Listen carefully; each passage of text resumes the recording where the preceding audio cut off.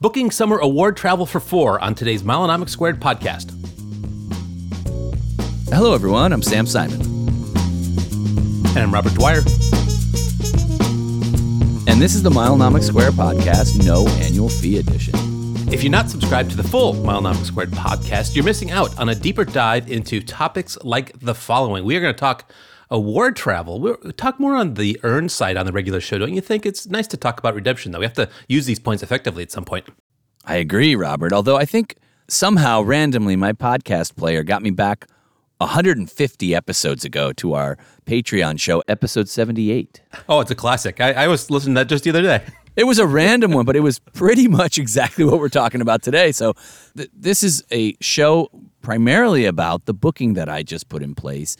But it bigger than that, more broadly applicable than that, it's the current landscape of not just business class and first class award space. I would say it's more general even than that. It's partner award space and the trouble that's happening in that space and the search engine troubles. And so I know we're going to talk about all of that on the show today, but it is contingent on me talking about a booking that I put in place or wanted to put in place. So let's talk a little bit about that. Sound good? Yeah, sounds good. I mean, until you actually go to do award bookings, you really don't know what it's like right now. Even if you have experience from 2-3 years ago, so much has changed. The pandemic aside, so much it has changed every time you go look at it. If you thought there was a pattern you could rely on, you do well to double check and make sure that still exists, because I've seen so much changes on things that I knew worked before reliably, and they are absolutely different than they ever were. So I love having an example, because without an example, everything sounds great in theory. You don't go as deep as you actually would if you went through all the way to booking something. So I'm glad you have an example to talk about today. Let's get into it. The constraints on this trip, there's 4 of us, 2 adults and 2 children. That's a hurdle already. We have a very specific number of places that we're interested in, but it's not one place. And I think that that's helpful. And it's a summer trip. And I've been talking about having to put something in place probably since we came back from Japan, and we did a no annual fee episode about that trip. Oh, I don't know, it was probably 6 months or more ago. Because I couldn't find availability for the 4 of us in business class, I just kept waiting it out. So there are a few countries on that list. Some countries in Asia, Vietnam. We did want to come back to Japan at some point. Thailand snuck into that list. Then there was Australia, Italy, and then as the year went on, Scandinavia, the United Kingdom. All of those places kind of crept in on that list. And so the list originally was a little shorter, I think, and it was helpful that as discussion happened in our family and our conversation about it, decided to say, like, well, what about some other places? What about some other places? And we got a little bit longer list out of it. Summer travel, Robert, the dates are super fixed for us because of school. And that's big. I mean, there are a lot of people who don't have kids in school or have kids that are out of school or not yet in school, and that's a completely different dynamic. But that summer travel window, I think that's the first thing I want to talk about, Robert, is dramatically different than the rest of the year. And that's something that I've seen, and I wonder if you've seen that as well. Yeah, people seem to like the longer trip in the summer, meaning, if you've got 2 months off, then to carve out a 2-week trip is much more feasible than any other time of the year. And we've talked before about how even if you don't have kids in school, there is kind of a tendency to take trips in the summer. It's between Labor Day and, Memorial Day, and people are off work, and there's a big 4th of July lull in typical corporate America. So even if you're not, rapidly taking off the first day when kids get out of school, I think there does tend to be a 2-week vacation in the summer type of thing more than you see other times a year. So we all travel in packs, and you're getting in line with everybody else from a big metropolitan area, and there's only so many feeder lines that go in each of these directions that you're going. Let me ask you this. Was it helpful having that open slate there? You just kind of pointed north, south, east, and west there. Did that help you in terms of finding availability, or were some of them just dead ends before they even started? Some of them were just dead ends. Yeah, definitely. Australia, probably, right? Yeah, Australia did not shake out the way I thought it would. It's interesting because long ago on the blog, we said we need flexibility in a couple of points, maybe destination or class of service or dates. And I'm sitting here and I'm thinking, like, I do have some flexibility in destinations, but Robert, I could not pitch premium economy even on this trip. It was like, well, it's our one big trip a year maybe at this point, and let's go for it. And the phrase actually came out of my player two's conversations, she said, you always make it work. You'll make it work this time. And I went, but things are different this time. And she was confident. She said, no, you always say that too. You always say they're different and it's not going to work out. And so she's really entrenched us into no class of service flexibility. And I know you've had luck pivoting to premium economy and then maybe upgrading that flight later or keeping an eye on things. But I think that would have helped immensely because there is a lot of premium economy space to some of these destinations. I think you want to book something that is the bare minimum that you would accept that can make the trip happen. Because consulting with a friend recently on a trip over from Boston to Italy, you want to get something in place that is good enough that you actually would take it. Not just something that would get you there and you'd begrudgingly hop on the airplane and take a crazy 3-stop routing to get to Europe that absolutely destroys you before the trip even begins. Something that you would realistically take. And everyone's constraints for that are different depending on the trip. Maybe going over to Europe, premium economy during the day, not a problem. Long haul flight, 12, 14 hours, could be a problem. But what if it's direct? A lot of questions about, the concessions that you have to make. Would you split up 2 people in business, 2 people in premium economy? Would you take a connection if it was business class over premium economy? Or what if it was business class and kind of a circuitous routing? What if everybody was in first class and you were flying, maybe more? So there's so many different considerations that could come into play. But you coming from the West Coast, LA, to over to Europe somewhere, that's going to be a really long flight, akin to be from the East Coast flying to Asia. And that premium economy question, it is a really tough one because is everybody going to be excited about the trip if that's what you have to do? It's better than economy, and people have survived the trip and live to tell about it, even in economy. So I guess it matters just how much you want it, how much you want that whole experience to be exactly what you want. So you couldn't get people on board for premium economy, so you're looking for business class or better for the entire flight, and you would take a connection or 2 if you had to? That's a great question. I mean, yes, everybody wanted to be in the business class cabin or better. I didn't want to reposition. And I also, maybe it's irrational. I want to touch down in the United States back here at Los Angeles. Yeah, I like that too. I've got 2 kids. I've got luggage. I don't want to get all... I see the people that land in LA and have a connection, and they just look like beaten up when they have to grab their luggage and then go to another terminal at LA. And, that's a mess right there. And if I've got to do that in Philadelphia, where I saw some connection options, or in, Houston, or I don't know those airports at all. And those are going to just be pressure points for me. And I'm going to be up against the clock trying to make a connection. Now, I ended up having to make a connection. Would I rather make the connection in Europe, or would I rather make the connection here? I think I'd rather be home in LA when that long-haul flight lands, and I do think that's the difference. It's not where the connection is, it's where the connection is in the trip. If it was a 5-hour flight to Philadelphia and then an 8-hour flight from Philadelphia, those are 2 really, awkwardly timed flights, and when I come back, I've got to connect in Philadelphia and do the whole thing again. So somebody listening to this show could say, it's really easy for me. I reposition without any trouble, or I live in a small city and I have to reposition, so it's not an issue for me because I just have to do it. Well, I want people to realize too that you're not just a business class or better at all times kind of person. You fly to Hawaii a lot, and you have no problem doing economy on that. But you're I think rationally applying different criteria here. This is going to be a really, really long flight. And like your player 2 is pointing out, you want to make it your special summer vacation. So you don't want to just get there in youth hostel style on an airplane. You want to get there in comfort so you can enjoy the rest of the trip. So I can't wait to hear what you put together, because I hope there's a happy ending at the end of this that is getting you over there. But the concessions that you bumped into, the oddities that you found, the strange search engines, the misfit adventures, I'm sure you're going to bump into a lot of stuff along the way here. Well, I didn't have a lot of points, and that was one of the other constraints of this trip. I'm famously a non-hoarder.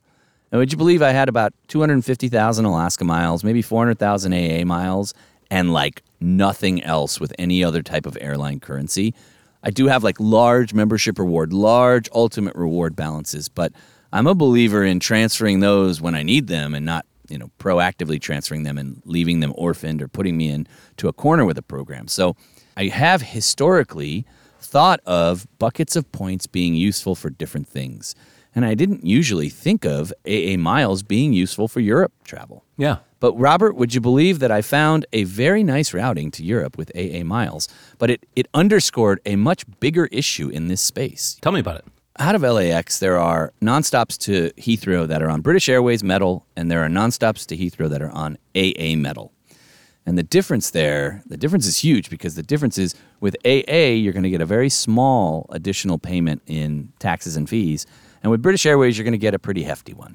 So we're talking about something on the order, maybe $400 in fees for the British Airways metal and $20 in fees, let's say, for the AA metal. And I did this search, and I was using Points Yeah. Have you used that at all? I just started using it within the past week. There have been so many of these that have started recently. Seats.aero, Points Yeah. We used to use Juicy Miles, and that's Point.me now. People talk about Expert Flyer. Every one of these has a little bit of a different I used spin Expert Flyer on this too. I mean, it really is for experts. I mean, the interface compared to what you see with like a Points Yeah is next level. I mean, I think Points Yeah, actually, my hot take on it is pretty impressive. It seems like maybe a better version of Juicy Miles in a sense, but maybe if no one's ever used Juicy Miles, who knows what it is. It seems targeted at helping people use their bank points effectively to perform award searches across a lot of different carriers. It was helpful for me because my standard move with these flights, these long trips that I want to take, is to look for all the long hauls from my home airport, right? I mean, look at all of them and then search them on the alliance that they fly with. And so LA to Heathrow, okay, I'm going to search for that. And I go on and I search for it. And it comes back, yeah, that's bookable with 60,000 Alaska miles and very low fees. So I knew it was an AA metal flight. I went, wow, that's great. Let me go look at that on AA's site, because I have more AA miles than Alaska, and I want to get it with those AA miles. Robert, that flight, the exact same flight that was showing as low-level saver availability on Alaska's site, was like 92,000 AA miles and not showing at that low level. But what was even weirder was I then started looking in the Scandinavian country area, and when I added on a connection, and this is going to be a theme of the whole show today, when I added on a connection out of Heathrow to Copenhagen or Oslo, the price on AA went down to saver level, and the flight disappeared on Alaska's site. So the issue is, and this is calling us back to that episode 72, 150 episodes ago, where we said, we've lost partner availability, and these airlines have gone to the dynamic pricing model, and that's not only fragmented the pricing of these flights, but it's fragmented the results you get in each search engine, and it's fragmented the usefulness of the search engines, which is something I don't think we've talked about enough. The search engine itself used to be useful. No matter the alliance, you'd actually go, I'm going to see results. If I search LA to Heathrow and there is saver availability or low-level availability or low-priced availability, I'll see it. Robert, these search engines are showing no availability because there isn't any availability on a non-married segment, which is like LA to Heathrow, Heathrow to Copenhagen, let's say. And so it'll just say, nope, I don't have anything. But then you've got to break the trip. And so we've long said, don't just get over the pond.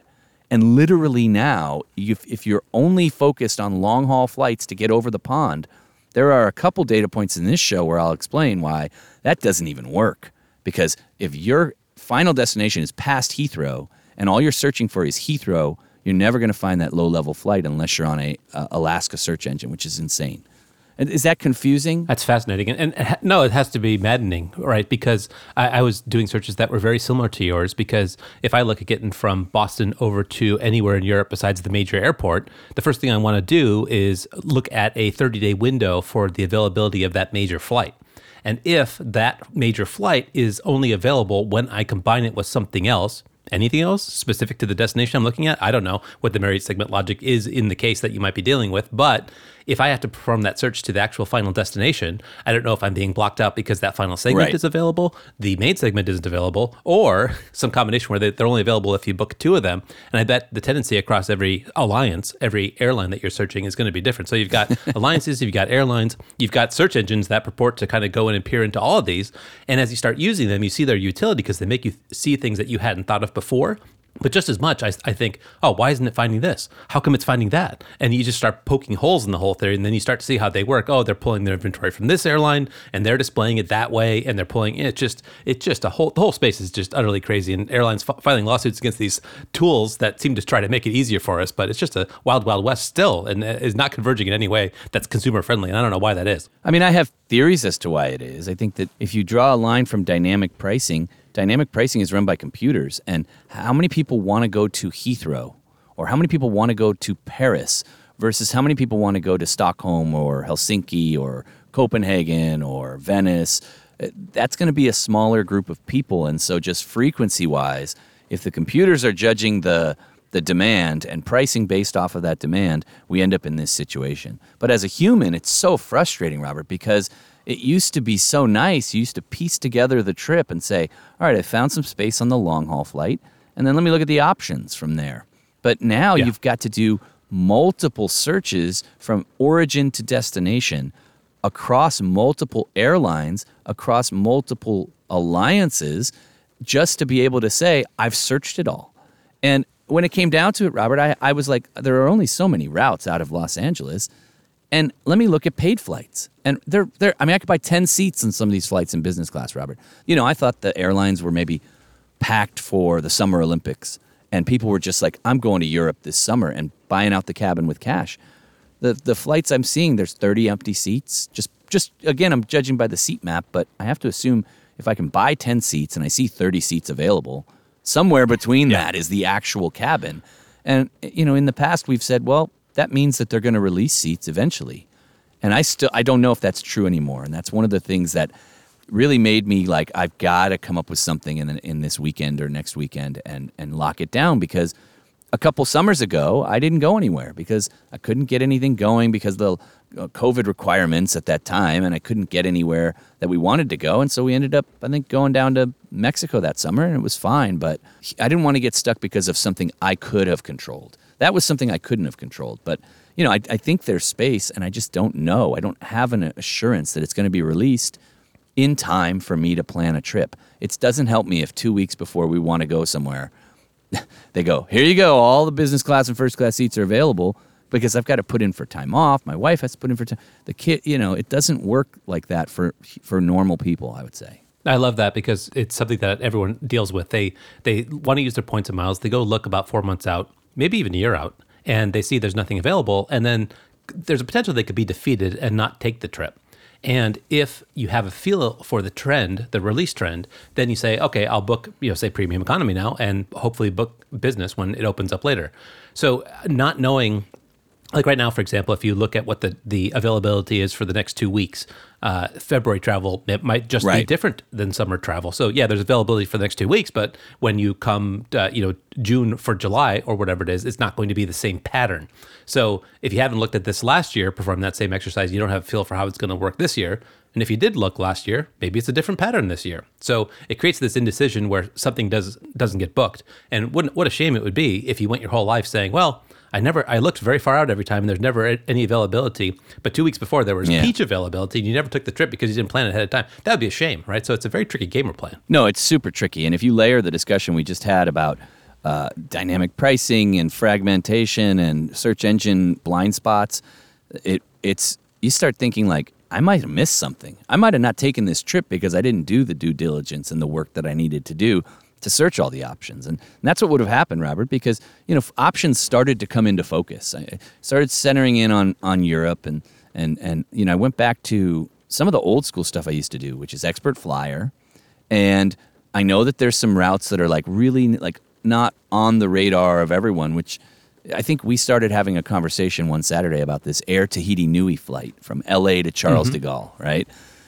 Mm-hmm. It shows on Expert Flyer that there's space, and AA is a partner and should be able to book it, but it's not showing on AA's search engine. And I don't know if that's because of the new search engine versus the old search engine. And I said, you know what, I'm just going to call and book it. And I call, and the award agent can't see it at all. And there's some data points online about some blocking, and maybe I can ask them to do a long sell or whatever it is. And, the agents I talked to just had no interest in doing any of that. And I didn't even want to go to Paris. That's just the first part of the puzzle. It's just like, can you even see this? And maybe I could put it on hold, and then I got to go look for some other things.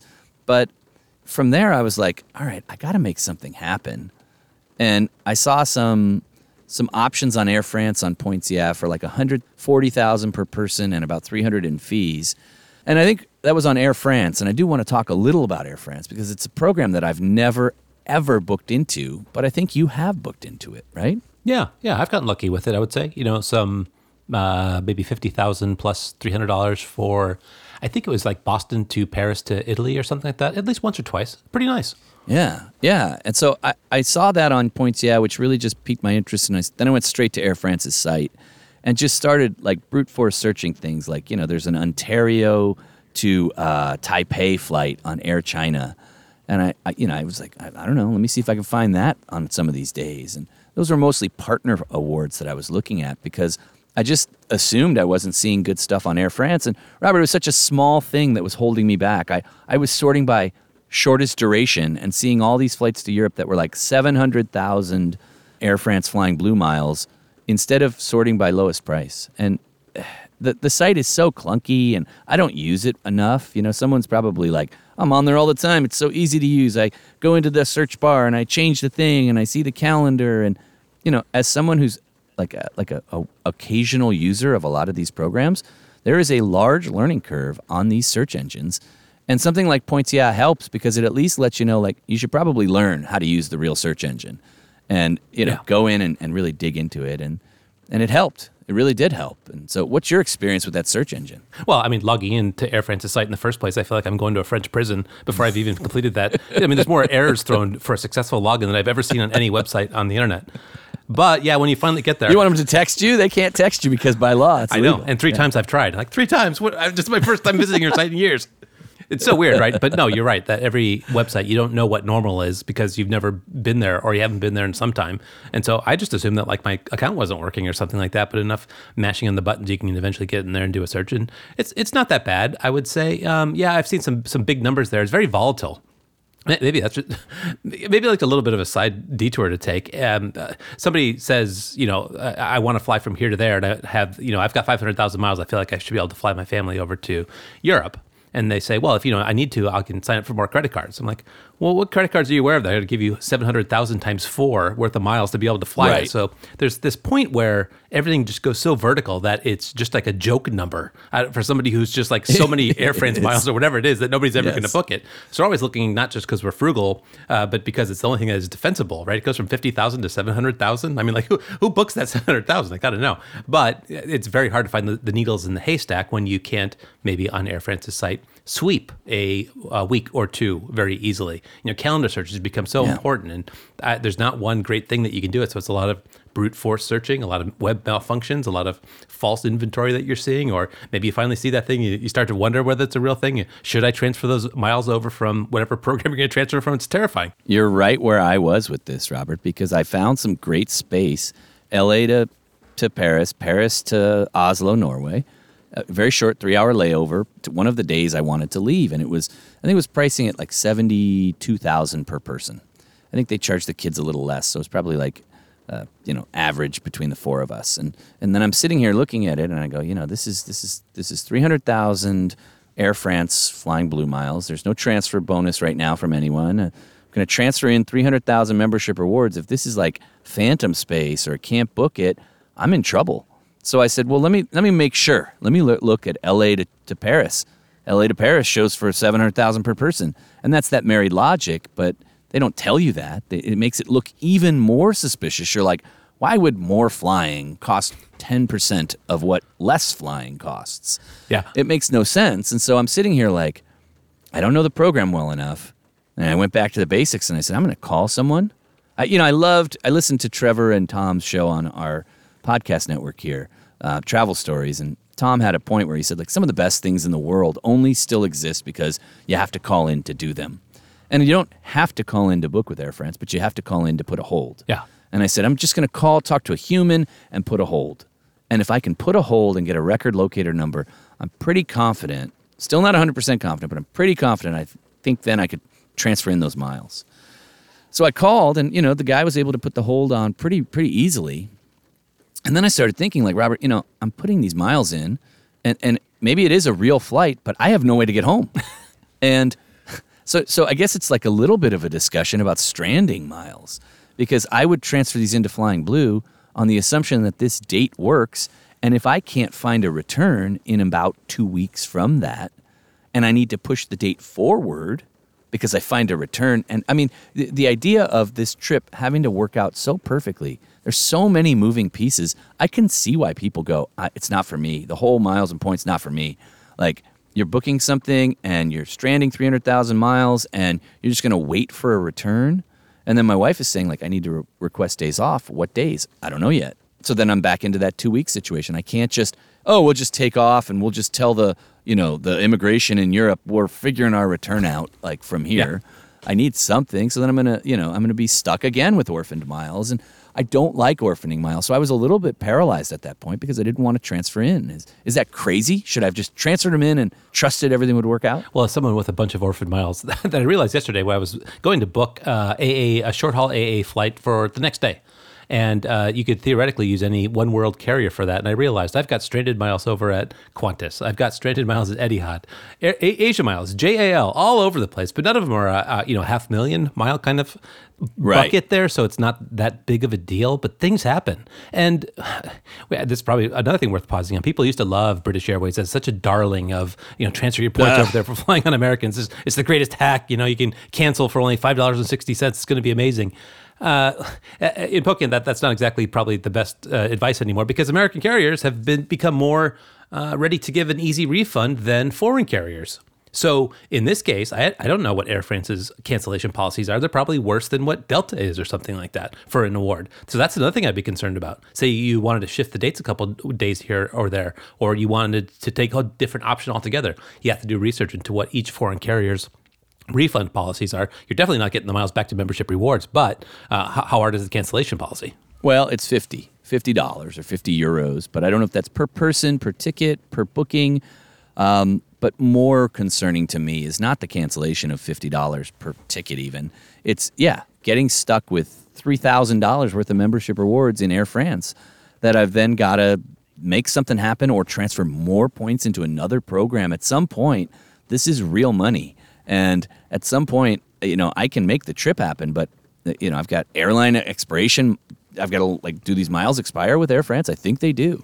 Well, and that's all something of that we has bumped to play into, in. Foreign carriers, where even with activity in the program, miles expire within 3 years. So you think, 3 years, I got plenty of time. I'm going to fly in there all the time. And all of a sudden you're sitting there at 2 years and 11 months. And you're like, oh man, these things are, the check is coming due here. It's happening with me right now with JAL miles. I had no idea that those things expired with activity, but here we are. Yeah, Robert, that's true. And that, that also plays into that premium economy and upgrade to business class idea because, I could have found some premium economy space, let's say on Aeroplan, but then I've got to transfer into Aeroplan, and that's not the routing that I really want. So then I'd be putting them there on hopes that something better would come, and then I'm going to cancel.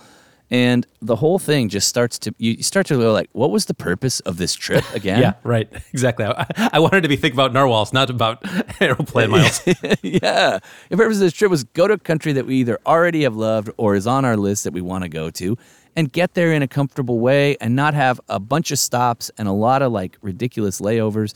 And I think that at some point I had to just take a leap. But before that, I got really, really lucky, Robert, in that a return option, 2 weeks away from my outgoing that I had held for 72 hours, I found that. And, a lot of this really was just me going into a dark hole and spending a few days searching every possibility. And that return option came up on Air France again, as married logic again, and priced out even lower than the outgoing. It was $48,000 per person. And so I said, well, okay, I'm ready. Because I can transfer points in for that booking, book it, and know that it's there. I've got the outbound held, and then I won't have any phantom issues or non-ticketing issues, and then I can transfer even more points in and book all of that. And then you've got the airline transfer times. I thought, I don't know how long it takes to transfer Air France miles. What if it takes a couple days? And thankfully it didn't. It was instantaneous, but you and I have talked about things that people say are instant and then are not instant. And it's just another area where this entire thing depends on your knowledge of a program that, again, I have no knowledge of. And that's hard. Yeah. I mean, what's crazy to me here is that we're both talking about Air France. In my friend's case, coming back from Italy, Air France was, again, the option in business class. And I don't think Air France has been long known as the ultimate choice for getting to points in Europe beyond Paris. But here we are. And I think a lot of it has to do with one specific thing. And that's Star Alliance availability more than 2 months out over to Europe is really poor lately.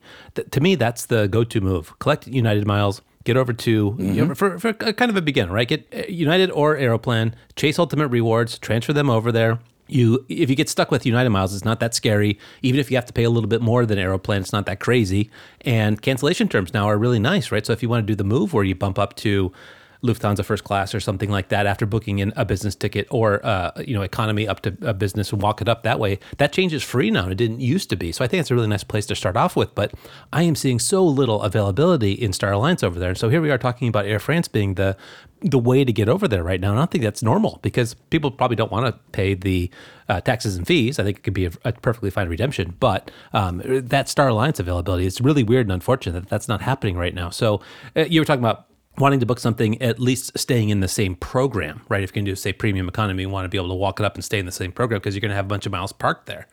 But if you want to flank from, say, if you did Air France premium economy and then Lufthansa business or first opened up and you wanted to flank over there, then you'd be stuck with a bunch of Air France miles. And that happens a lot here. So then you start having this inertia to try to be hell-bent to use these Air France miles on this trip. And if something else better is out there, you're kicking yourself because you booked too soon. So it's that double-edged sword of, hoping that something's going to come later, but being happy with what you have right now. It's really tricky. That's exactly it, Robert. And so at this point, I think I should just close my eyes and not do any more searches. Because if I found something that was, I don't, better or worse or different or, then I'm going to strand these miles with Air France. So I'm in at this point. It's a significant amount. I ended up booking the whole thing, Robert, 491,000 membership rewards plus 2,200 in fees round trip. And I think that those fees sometimes cause people to pause and say, well, I don't like this. It's not I don't free. want to do this. It's not free. But let's take, for example, that United option you just talked about, right? That United option would be, what, 80,000 maybe business class one way? Yeah, I think it's up to 88,000 now. Right, and that would be 4 of us, so 88,000. That would be 704,000 ultimate rewards transferred to United. Sheesh. And, that's right around where I'm at with this. I'm at 500,000 membership rewards, 2,200 in cash, which I could call that another 200,000 membership rewards cashed out with Schwab. And so I'm at 700,000 membership rewards right there. That's not a small amount. I know $2,200 is not a small amount. I'm not here to say that $500 per person in taxes and fees round trip is small.